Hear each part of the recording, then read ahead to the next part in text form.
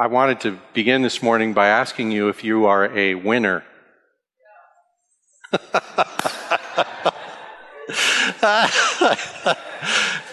You win the contest of the quickest answer to be, am I a winner? Thank you. I'm a winner. I was thinking about winners and losers in preparation for this message. And so I did some Googling, and I found a test. How about that? A test, and you can take this test and find out if you are a winner or not. So I took this test, and I found out that I am 82% a winner. And I thought, that doesn't feel like being a winner to score 82%. I thought, it's a goofy thing, of course. And it's a bunch of questions, and I don't know. It's one of those mysterious internet tests. So your answers go into the deep well of the internet and come back and say, 82%. Winner. I thought, well, that's pretty good. Have you ever thought about what it takes to be a winner? You know, we had the Winter Olympics recently. I didn't watch any of it. But those people really want to win. Most of them. I read this other thing while I was Googling winning, and it was an interesting study that had been done about how happy it makes people to win. And you know, in the Olympics, they have a first place, second place, and third place, gold, silver, bronze. And here's the interesting thing. If you win the gold, it makes you very happy. They evaluated this by looking at pictures of people who had just won, at the people on the podium. And apparently, science these days can look at a picture of you and tell you how happy you are. So, more internet marvels. And so they looked at these pictures, and the gold medalist was very happy. Of the three, the happiest. Wow, what a surprise. But here's the funny bit. The silver medalists were happier than, the bronze medalists were happier than the silver medalists. Interesting. Because for the bronze medalist, to get the bronze medal was a win. But to get the silver medal was a loss. At least that's what these scientists claim to figure out by looking at a bunch of pictures of the medalists. But you know, to get on that podium in virtually any of the contests involved requires something like total commitment. If you're going to win the gold medal in the Olympics in anything, it doesn't matter what it is, your life is absolutely 100% absorbed by whatever that is. You can't think about really anything else. You can't do anything except something that will contribute to that. Your whole orientation revolves around your sport and the possibility that you might win. People are completely committed. And doesn't that make you wonder why? Why do people go crazy in this way? Because that is crazy. Why?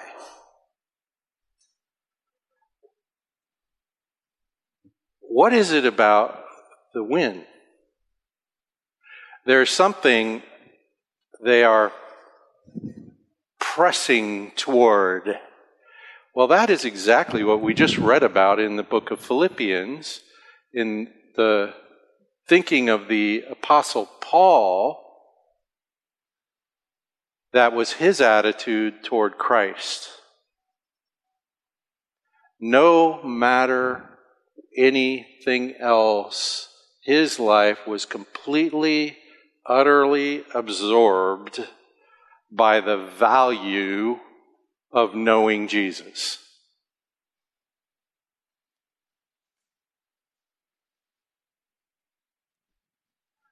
Completely. He said, everything else that I might count as valuable, I now count as trash compared to the surpassing value of knowing Christ.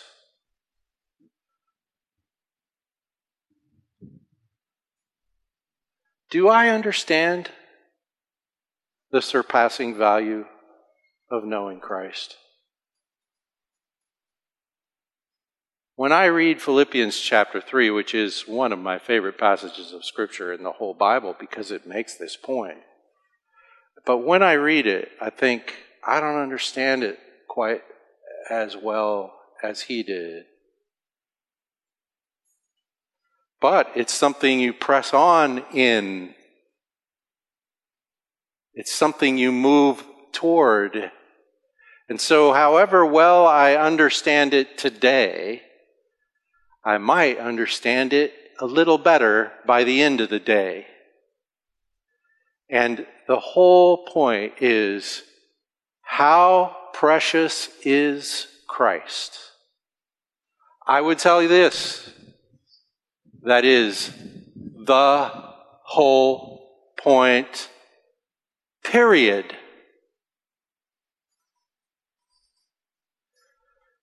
If I ask the question, why does creation exist at all? The answer to that question is the surpassing value of knowing Christ.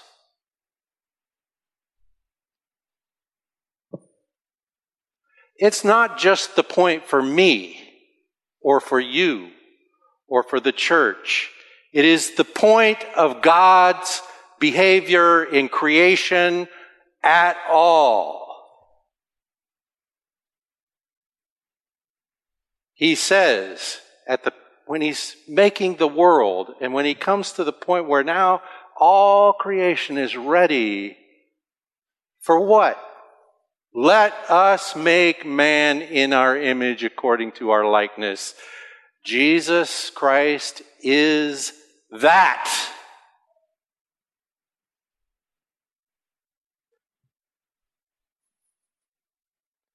And of course, we exist for the glory of God in the man Jesus. And so when Paul says, everything else is trash compared to this, he's simply stating the facts as they are. Everything else is meaningless unless it's this: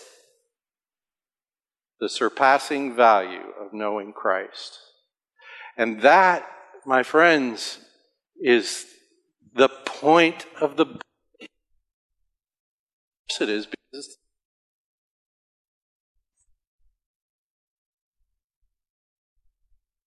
the writer of the book of Hebrews has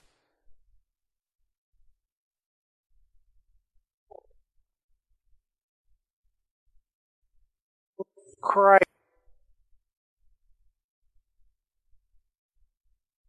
The book of Hebrews finds that unimaginable. And so the whole point of the book of Hebrews is to get a group of people to notice the surpassing value of knowing Christ. And so, to persevere in it. Just like Paul says, I press on. One thing I do. One thing I do.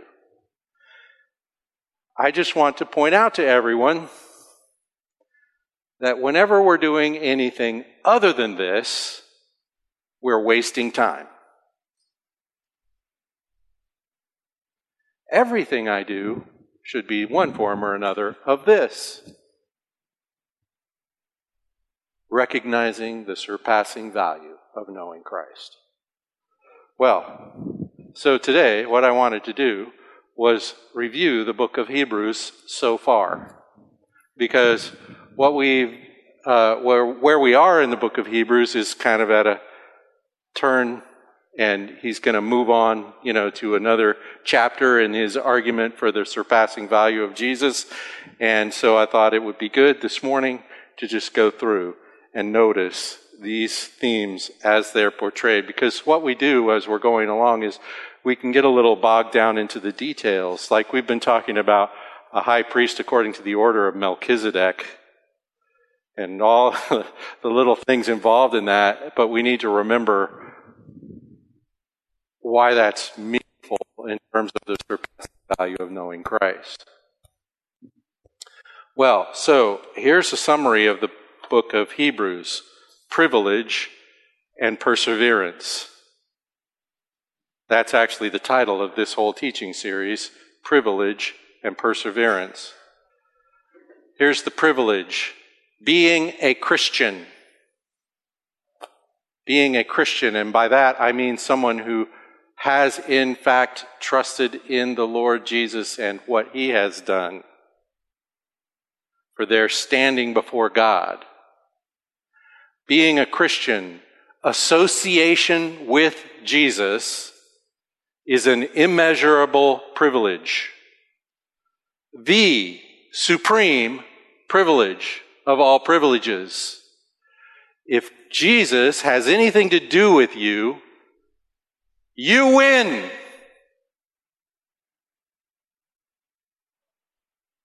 And you are not an 82% winner, because he didn't 82% die for you on the cross. You win. You possess the prize if you have him. There is no privilege you can name that is a higher privilege than your association with the Lord Jesus Christ. King of kings, Lord of lords, eternal Savior. And so, persevere. Stick with him. Whatever it might cost, you must persevere in your fellowship with Jesus. If it costs you anything, it's far beyond worth it. You should pay attention. Here's what stick with Jesus means. Here's what persevere in your fellowship with Jesus means according to the book of Hebrews. It means pay attention to Jesus. Fix your eyes on him.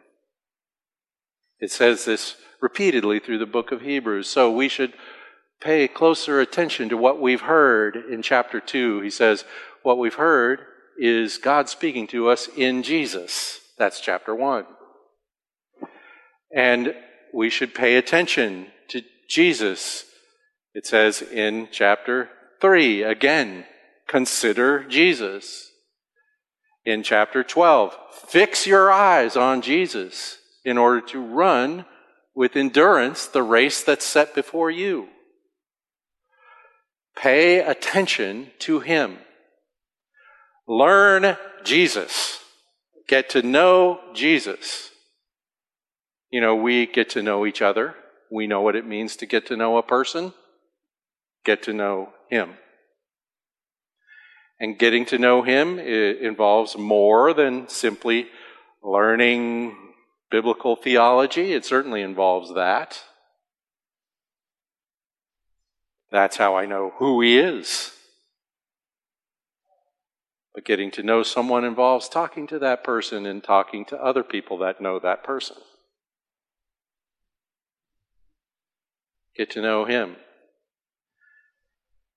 Earlier this week, you might have noticed I had a birthday. So I'm now, how old am I? 62 years old. On my birthday, my brother called me.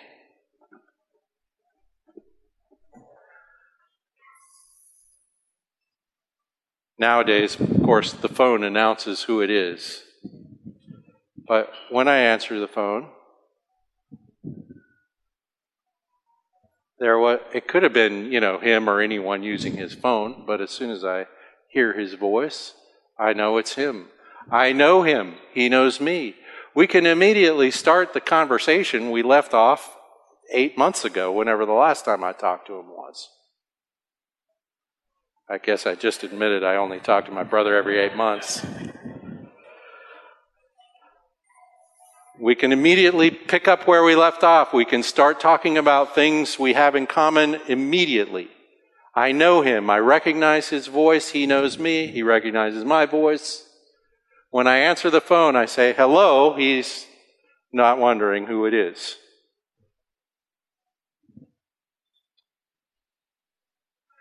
I also got a call from a customer service representative. I said, hello. They said, is this Douglas Searle? They don't even know not to call me Douglas.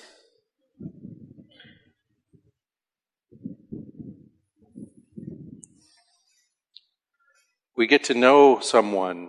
We pay attention. The second thing in our perseverance is we draw near to God in Christ.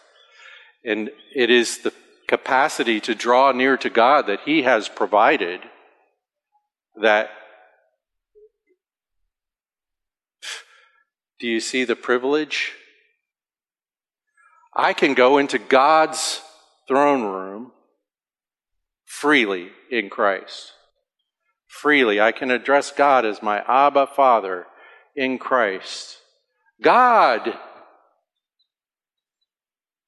And Jesus, of course, paid a very high price to purchase that privilege for me. Suppose I don't take advantage of it. Imagine me staying away, not praying.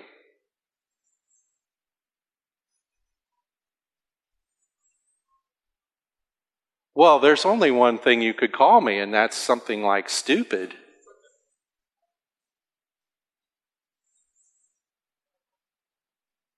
I mean, that's the best thing you could say about me if I have that privilege and I don't take advantage of it. Draw near, that's persevering. Hold fast the confession of your faith in Jesus. Hold fast. So those things, pay attention, draw near, hold fast. That's the right response. So the whole book of Hebrews, it goes in like waves of privilege and perseverance. Privilege and perseverance.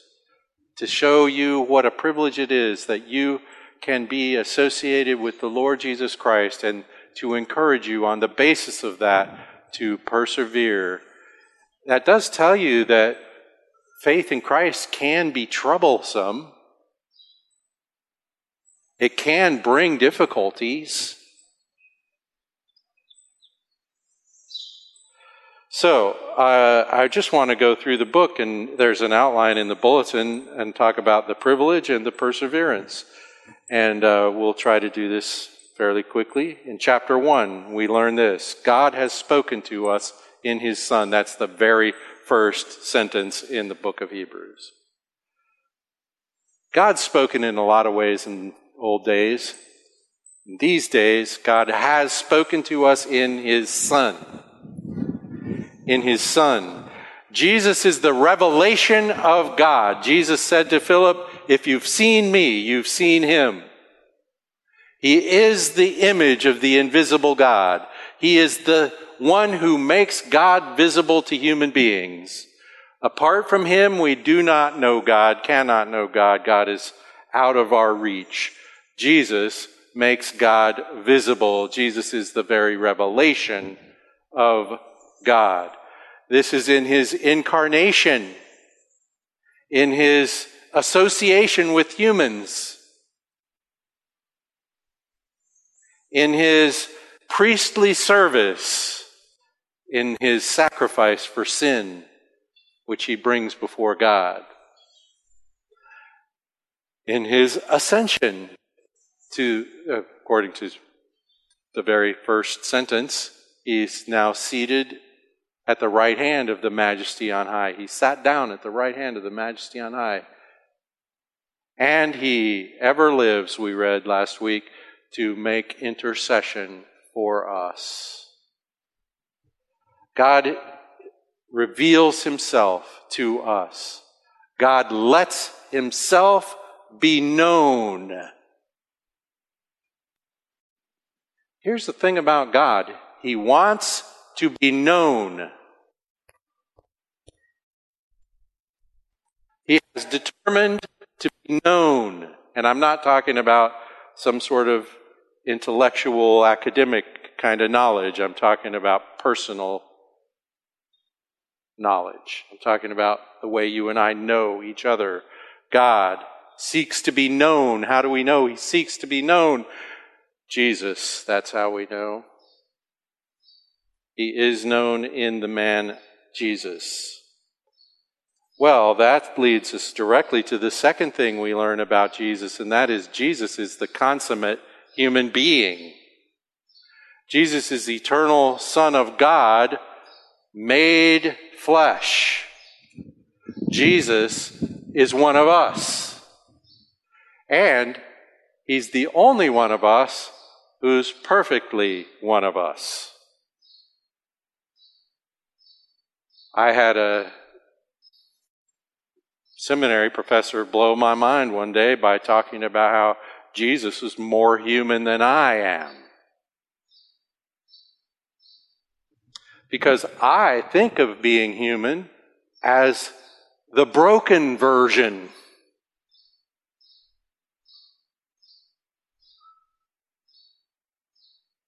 Well, let's imagine that I had this glass whole and a broken one. Which one is more a glass? Jesus is the consummate man, a human being, the perfect human being who did what human beings are designed for. He is perfectly walking in likeness to the Heavenly Father, and so perfectly demonstrating his nature and character into the creation, bearing the image of God. Well, I'm made in the image of God, but it's much harder to see in my case because it is broken and polluted by my sin.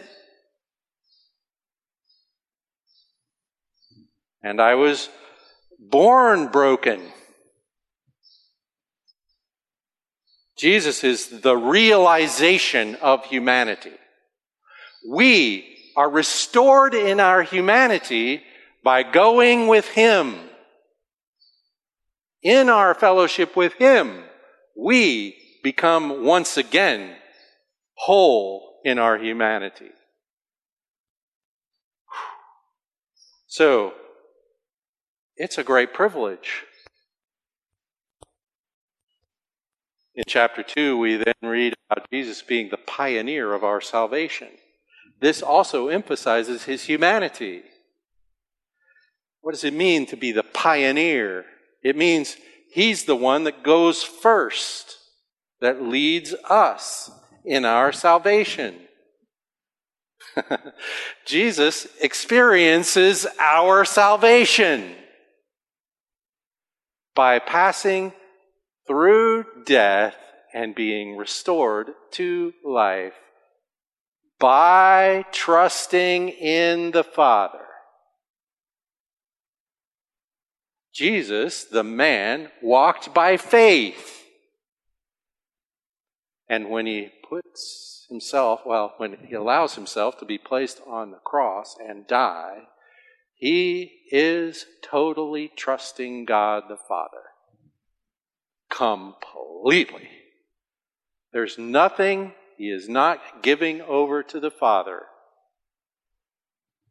He is utterly relying on the promise of the Father to raise him from the dead.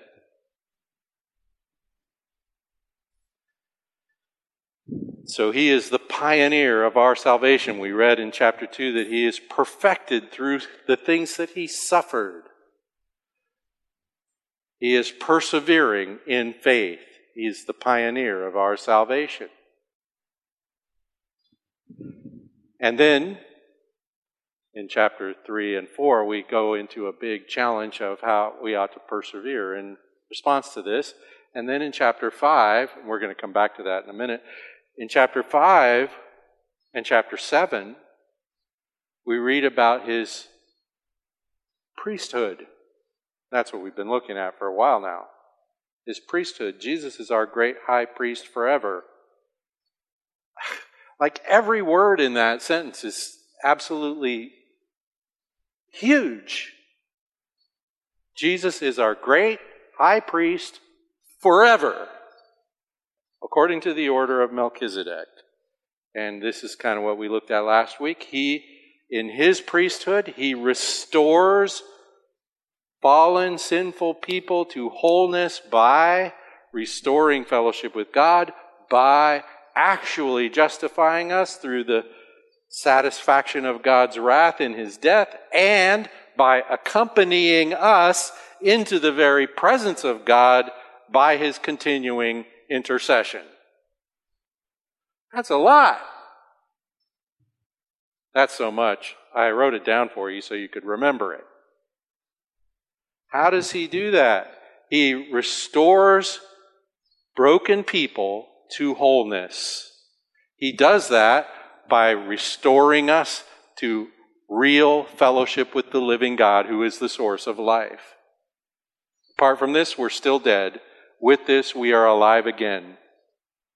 So he restores our full humanity. How does he accomplish that? How does he make us able to fellowship with the living God?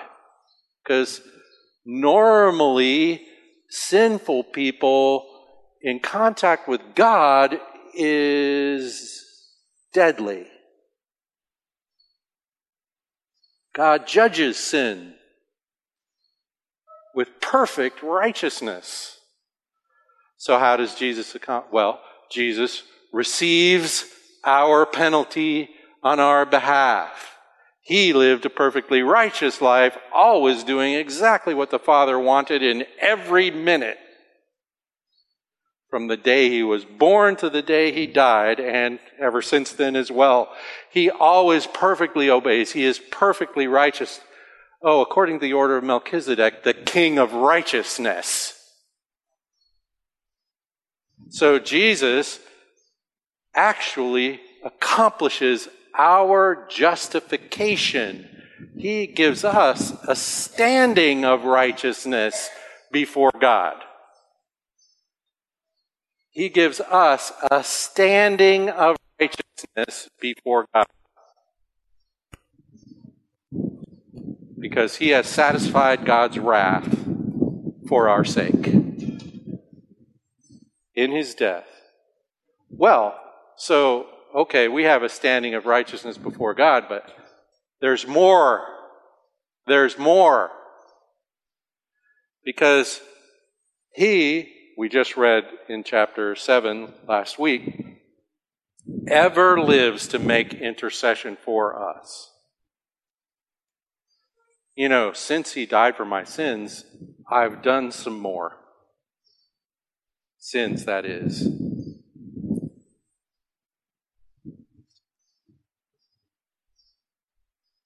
And every minute of every day, the Lord Jesus says, for me, it's on me.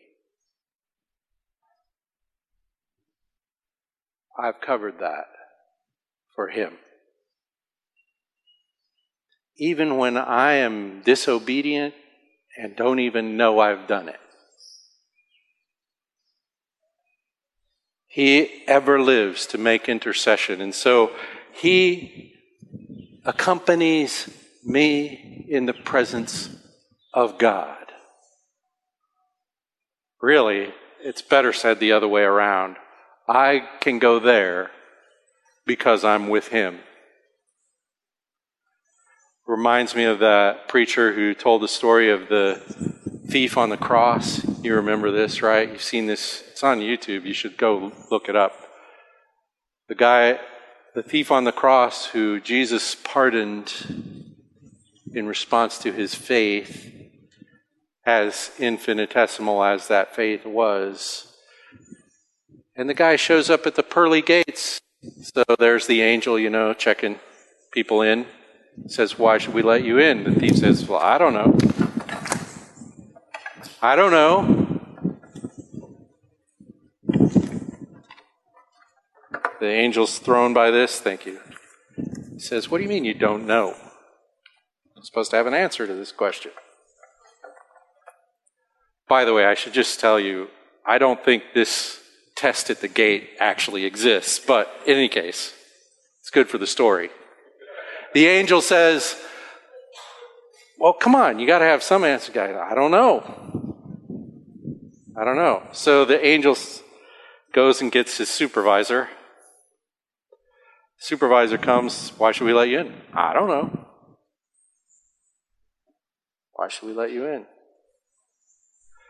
So the supervisor's thinking, the supervisor says, well, are you familiar with the doctrine of justification by faith alone?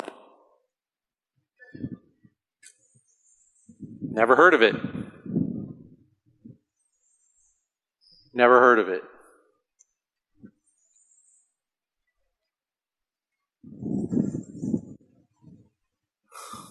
Well, why should we let you in then?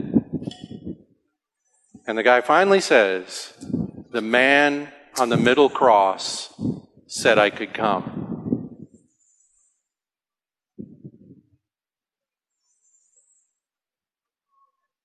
The only way you come is with him. There's nothing more to it. There's nothing more to it. We're always going around, wanting to add a bunch of stuff. Like, maybe God will give me some credit for this or that and the other thing. I have all the credit I need already with him. He's the source of eternal salvation. And every day when I come, that's still the answer.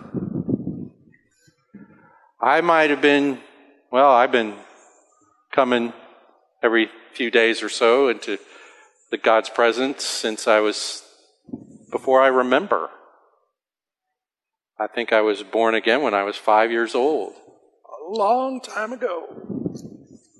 And I go, and I can talk to God like he's my own father.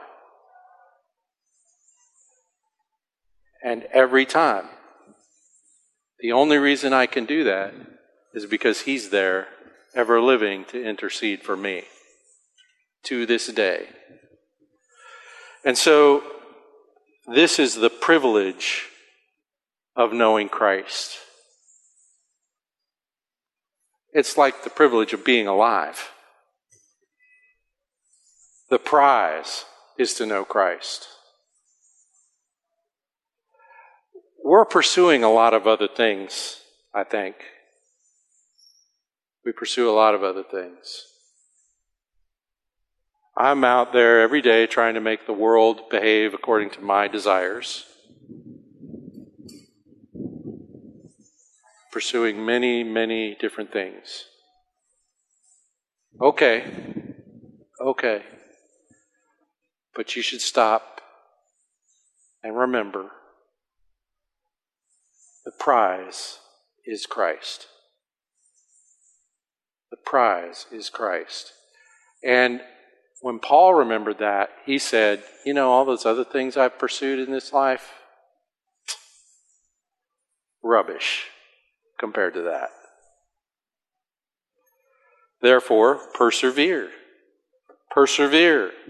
In chapter 3, we read about persevering, about consider Jesus the apostle, that's the revelation of God, and high priest, that's the realized humanity of God in Christ. The apostle and high priest, consider Jesus. Persevere. It's really easy. And I'm just speaking from my own personal experience here. Maybe you're better at this than me. I really kind of hope so. Really easy to forget all about Jesus in the pursuit of daily life. And, you know, that doesn't deprive you of Jesus. It's just a momentary loss. So remember, remember.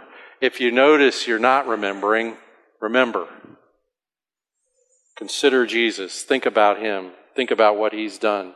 In chapter 4, we had a warning that says, don't harden your heart like those Israelites did when they got right up to the promised land and said, no, thank you. Well, actually, they didn't say no, thank you. They just said no. We can't do it. Which is kind of the point of it.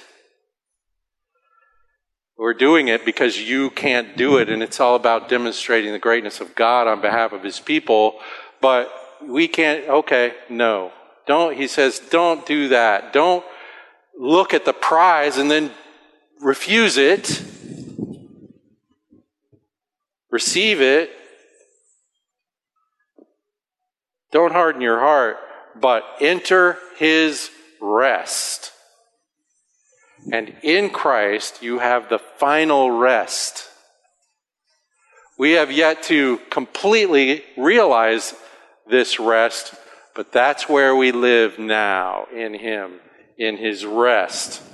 Resting from our works, according to chapter 4. We enter his rest, we hold fast our confession, and we draw near to the throne of grace. And that is right at the heart of all of this. In chapter 4, we draw near to the throne of grace. Grace. Grace. God gave his law through Moses. He revealed his grace in Jesus. So we, since then, we have a great high priest who has passed through the heavens, Jesus, the Son of God. Let us hold fast our confession.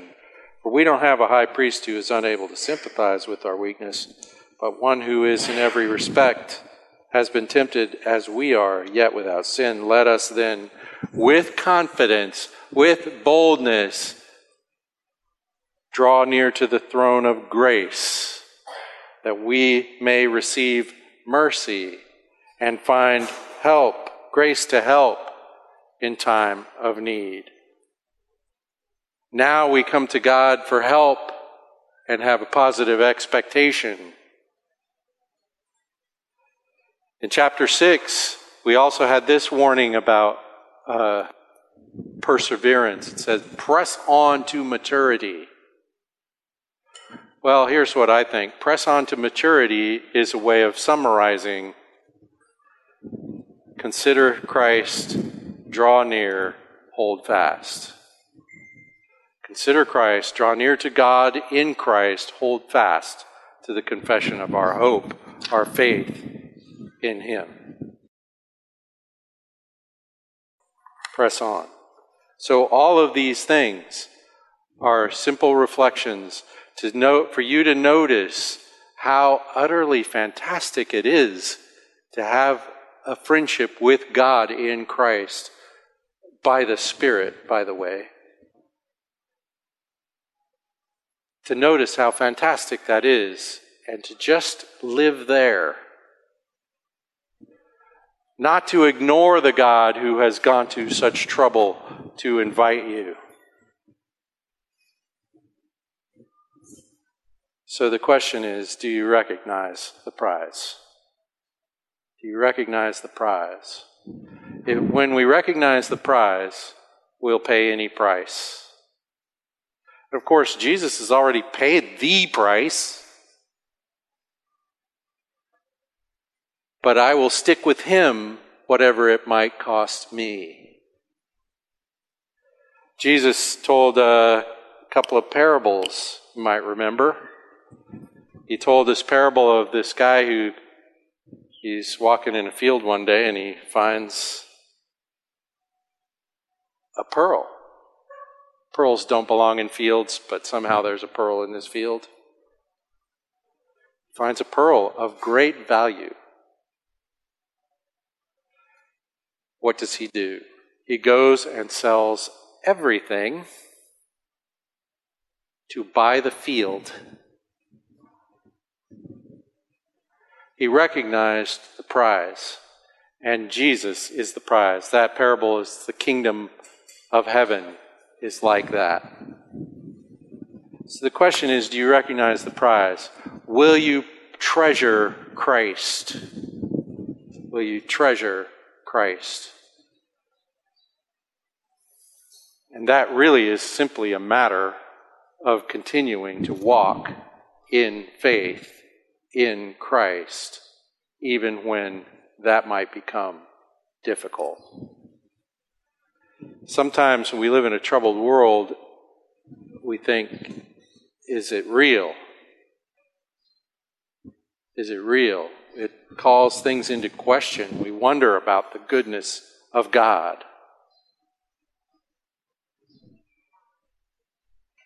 The Lord Jesus Christ is the final answer to that question. You can't really see Christ and continue to wonder about the goodness of God. He's good. He's good to you. He's gracious to you. And he invites you to draw near and hold fast in him. Father, we give you thanks for this goodness that you have revealed to us, the way that you have shown us your work to reconcile all things to a righteous, holy, good God. Lord, I pray that you would minister to our hearts and minds. Help us to see him clearly, and so to press toward him, to trust in him. Thank you for this great love. Lord, we pray that in understanding it, we would become real reflectors of it, that we would become generous like him, sacrificially loving like him. Thank you, Lord. In Jesus' name, amen.